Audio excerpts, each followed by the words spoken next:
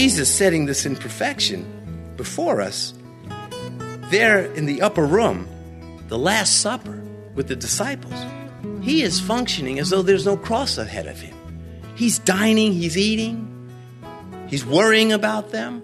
Total poise, total control.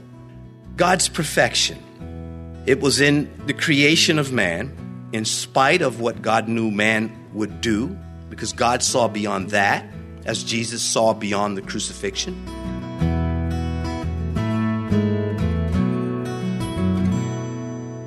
This is Cross Reference Radio with our pastor and teacher, Rick Gaston.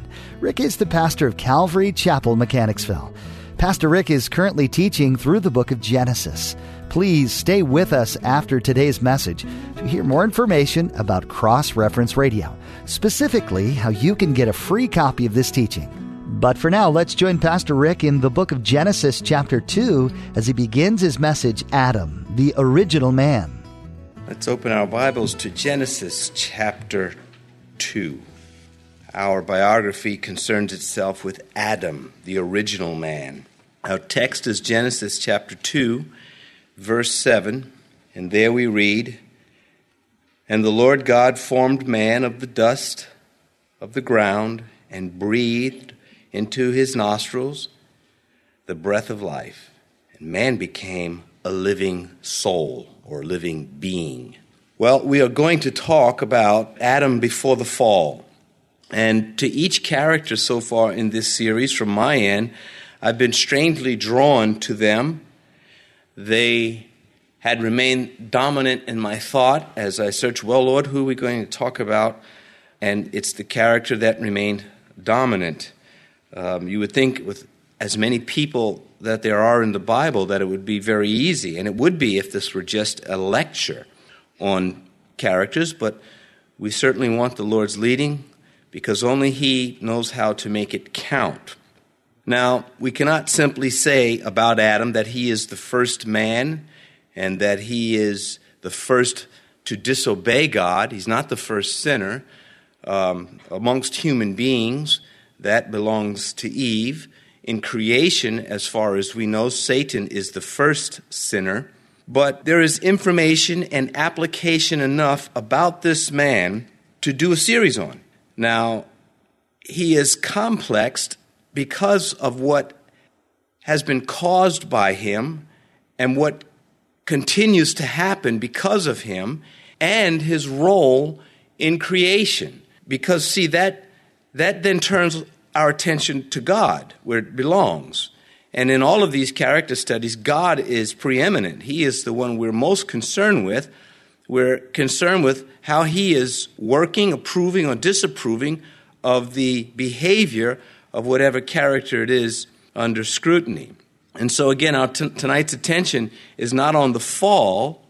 It is on what God intended him to be. And in that, we learn more about God and how we're supposed to behave, because God is unchanging and He still has intentions for us, for a role for us to fulfill in this creation. But first, I want to talk about God's intention for this original man, God's plan for him. And then we'll talk about, hopefully, how God treated Adam, which is significant, how God developed Adam, and finally, how God has delivered to us from the life of this character in Scripture. Before the fall, Adam was created sheer perfection.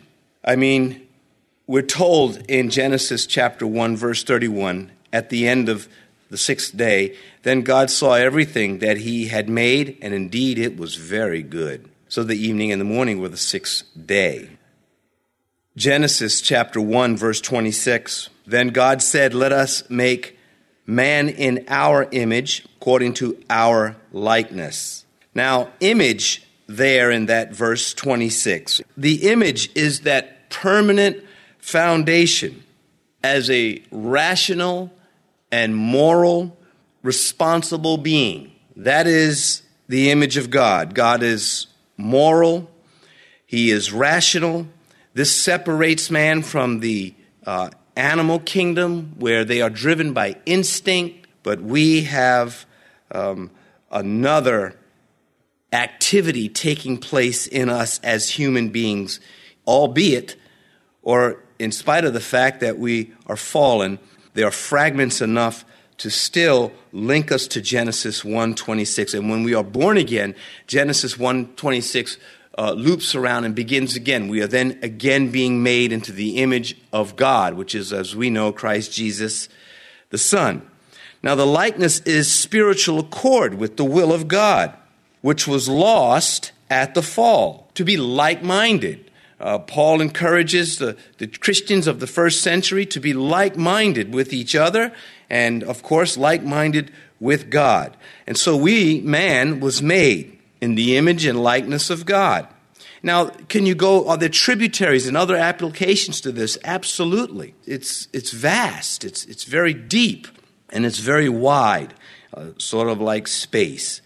And so, Adam, the man, created in the image of God, narrowing it down for tonight's purposes in the way that I just mentioned to you, as being a rational and intelligent human being, able to perceive, to forecast, to make plans without instinct, because his intellect was designed that way. An animal, a bird, or spider. A spider's not taught how to spin a web. It doesn't, sit back and say, well, I wonder what kind of a girder I'm going to need to bear the load of, say, a horn beetle or something. It's instinctive. But a human being begins to say, I'm going to need a live load to be carried on that roof so it can handle rain and snow and the equipment that's up there. And so we're drastically different. And of course, those who are caught up in evolution, they know nothing of this because they reject it. They've decided already, this is my God. You will never take it from me. And I don't care that evolution has brought nothing to humankind. It has contributed nothing to the human experience. It ultimately cost the host everything, their eternal soul. Not in every case. There will be some people who are wrong about evolution, but they're right enough about God. You say, how can that be? I don't know. The information did not get to them. But I do know that will be the case. I do not say that is always the case. Those are exceptions, the deep and far reach of God, and certainly is not an encouragement to go down that path. When evolution did first make it to mainstream America, the Western civilization, I should say, the Western civilization, the church was reeling, not knowing what to do with it. But there were those deep, committed Christians that said, I don't care what you found out in your theory. I know what I found out in my Bible. That's it. And that's wonderful because many others got tripped up and they tried to find a way to blend it and make it happen, the gap theory and all this other stuff that is I think, easy to prove wrong. But who has the time? Adam, created in the image and likeness of God, is continuous with nature. When he was created, he was brought into the creation, into nature. Now, we know nothing of Mother Nature. There is no Mother Nature. There's the nature of things that God has designed, and the fall and the preservation in spite of the fall. But there's no such thing as Mother Nature. That just ties back into the deity, the female deity worship, as with Tammuz, as with Mary worship and Mariology today. But being continuous with nature, he at the same time was discontinuous with nature. I couldn't work it out any other way but use those words. And let me try to help us all with this. He's continuous with nature in that he shares the sixth day with other creatures. Man was not the only created being on the sixth day. And he certainly benefited from all that God created in the days before the sixth day, the first 5 days. Man is made of the dust, as are some of the animals. Look with me, we read our text, verse 7 makes it clear, but verse 19 of chapter 2 in Genesis, it says, out of the ground the Lord God formed every beast of the field and every bird of the air But I'm saying he shared in that he too was made out of the ground. He feeds he was to feed as they were to feed. There were no carnivores in the beginning. Spiritually there was Satan, is the spiritual carnivore. But animals they played with each other nicely. And, the lion didn't, trick any of the other animals to eat them. Adam ate what they ate. And I'm sure there were exceptions. Adam probably said, that's just a kind of a bitter root, and it's just not my taste. He could eat, there was no poison with plants that are noxious. He could eat poison ivy if there were, as we understand it, back then. The thought of that is icky. But he reproduced with a similar blessing upon him. Be fruitful and multiply. Now, again, that doesn't appear in the New Testament. It doesn't disqualify it, but it takes on different meaning. It develops, not in an evolutionary sense, but in a fulfilling sense. And God's going to, or I should say, an expansion thereof. And God's going to do that with Adam. As I mentioned, God created Adam in a mature state, though I don't know if I mentioned it tonight or many times in the past, but I have mentioned it somewhere along the line. When God made Adam, he was an adult. The chicken or the egg, which came first? The chicken did. Who would have sat on the egg? And God created. That's how he did it, as he did it with Adam. Adam was not created a child. If you had looked in his teeth, they would have been all matured and in place. The artists seem to always leave a beard off of Adam, and I always find that interesting. Suffice it to say, the man was made a man.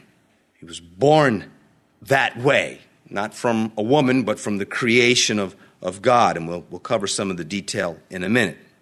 And so man can be partly studied by the study of nature. To some degree, looking at created things in creation of the Creator, in spite of the fall, we can gain information about ourselves. Solomon was notorious for this. But they are half the context of Adam. There's more to him. They are half his context. They're a part, but that doesn't say the whole thing. And this would explain the irrationale of those who have become worshipers of nature or their pets or some other created instrument of their pastors. There's this disconnect with God that allows them to get off course and be lost in a storm. And if they don't get right, they just get worse. And, you can meet somebody who's a little nutty years ago, and you meet them later, and they're full-blown kooks. And they've just developed, they've turned it into an art. And they've got a black belt in craziness. And so the distinction is clear, that he was to continue with what was made, but yet he was slightly separated from what was created. The distinctness and its contrast. Look at verse 24 of Genesis chapter 1. And there it says, let the earth bring forth. And then in verse 26 of Genesis 1, let us make man in our image. And so the stress falls on the distinctness as indicated in the contrast. In verse 24, then God said, let the earth bring forth the living creature according to its kind. And here's the instincts, and God deciding and forming and shaping them, but he's not breathing his own breath into them. He's commanding them into life, and he's allowing the processes of creation and procreation to take place. Some of that belongs to Adam, but Adam is distinct. Verse 26, then God said, let us make man in our image. And so he's not coming forth from the earth in the identical way that the beasts of the earth are coming forth. And so Adam is originally portrayed as in creation and yet over creation. Now, if I don't say what is in creation, it seems like I'm deifying Adam. That is not the case. In Genesis chapter 2, verse 19, out of the ground the Lord God formed every beast of the field and every bird of the air and brought them to Adam to see what he would call them. And whatever Adam called each living creature, that was its name. Verse 28, along with, I'm not going to read again verse 26, but verse 28, God blessed them, and God said to them, this man and woman, and then we get a review in detail of this in chapter 2. It's not two separate events. Be fruitful and multiply, fill the earth and subdue it. Have dominion over the flesh of the sea, over the birds of the air, and over every living creature that moves on the earth. And so he is portrayed originally as part of creation or in creation, and also he is over that which is in creation. And again, verse 20, Genesis 2, so Adam gave names to all the cattle, the birds of the air, to every beast of the field. But for Adam, there was not found a helper comparable to him. Well, even after the fall, his original trust is active. God said, I'm going to give you dominion over created things, but man fell into sin and everything got wacky. And yet, righteous man especially still has this charge. Psalm chapter 8, verses 4 through 8. What is man that you are mindful of him, and the son of man that you visit him? For you have made him a little lower than the angels, and you have crowned him with glory and honor. You have made him to have dominion over the works of your hands. You have put all things under his feet, all sheep and oxen, even the beasts of the field, the birds of the air, the fish of the sea, that pass through the paths of the sea. Man's relationship to creation is such that he even knows where the passageways are under the sea. We spoke of this when we were going through the Psalms, and we spoke of it when we went through Job. James chapter 3, the New Testament must ring in, of course. Verse 7, every kind of beast and bird, of reptile and creature of the sea is tamed and has been tamed by mankind. And that's true. Man is the boss when it comes down to it. Now, of course, if you meet a grizzly out in the woods and you've got gravy all over yourself, you're done, unless you've got some ordnance with you. The logic is inescapable. The doctrine is inescapable. For us, we want to know what the benefit is, because I need to know, how is Adam beneficial to me as a believer? And what purposes does the record of Adam serve to me as a believer and to the unbeliever who may be saved because of the record or condemned by rejecting it? Man, renewed, born-again man, resumes the further development and likeness, image, after the fall. After the fall, when we are as sinners, then we're born again, and then again that process of likeness and image resumes. Colossians chapter 3, it says, speaking of the Lord, what the Lord has done for us, that we have put on the new man who is renewed in knowledge according to the image of him who created him. Well, we know from Colossians, Paul has made it clear. We're going through Colossians on Sundays, and we know Paul has made it clear that nothing was created that is created that Jesus didn't do. He is the creator. When it was in the beginning, God created from nothing. Everything we see, it's Jesus was doing it. He wasn't doing it as Jesus Christ. He's doing it as God the Son. Not assume the mantle of Jesus as we know him until he's born of Mary. His name shall be called Jesus. Before that, he was the Christ, the Messiah that would come.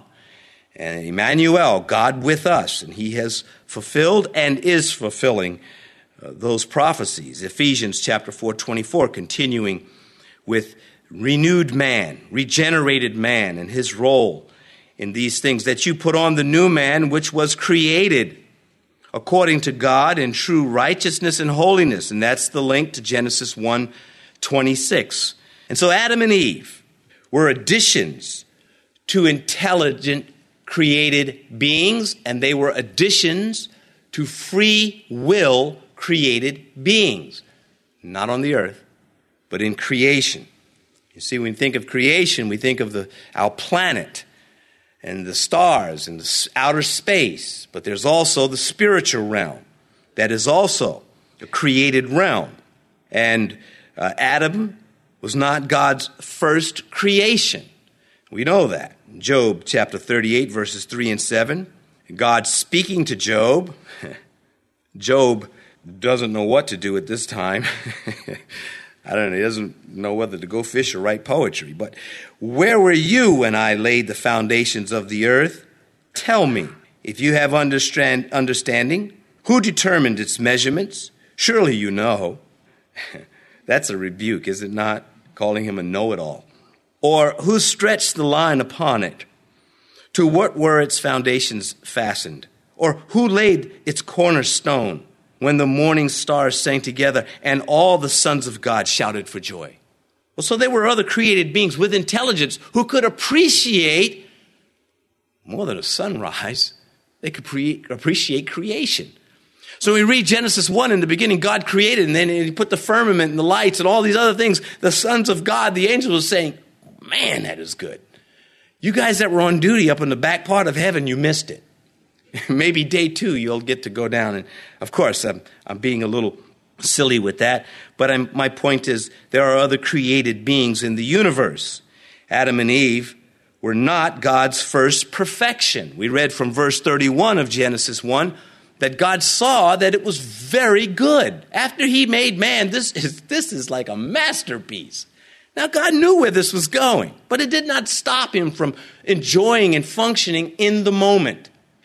You know, the Buddhists have a story about a man who achieved enlightenment.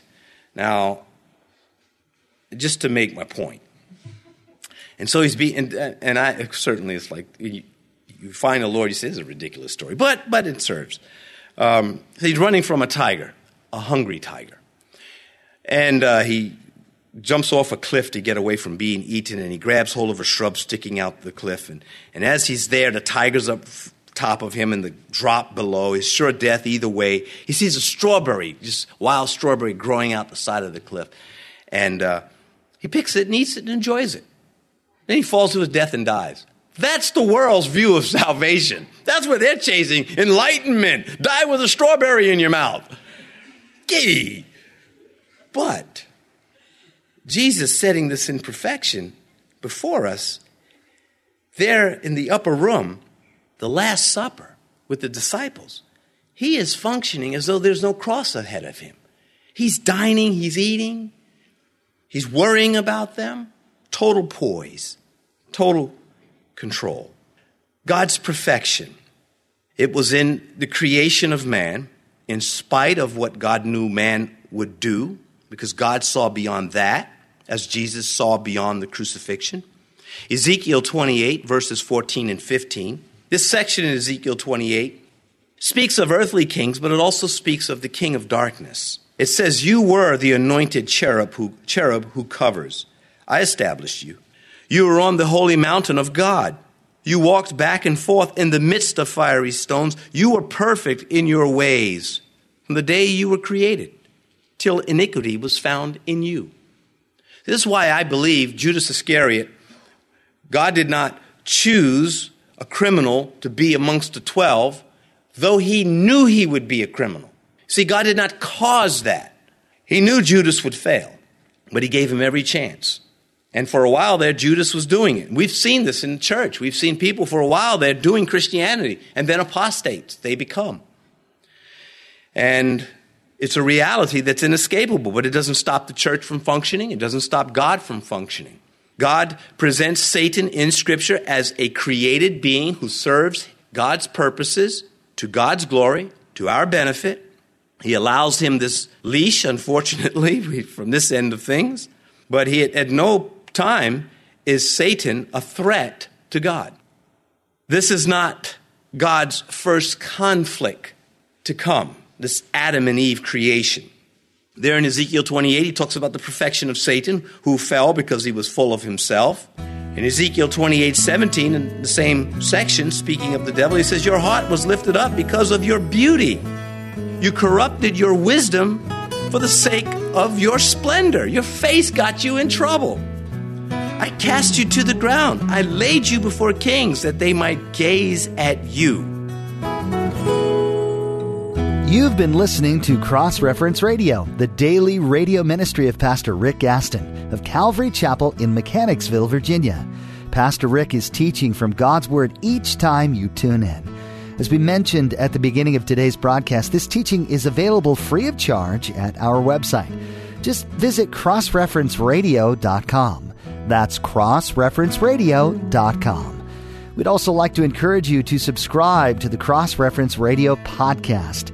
Subscribing ensures that you stay current with all the latest teachings from Pastor Rick.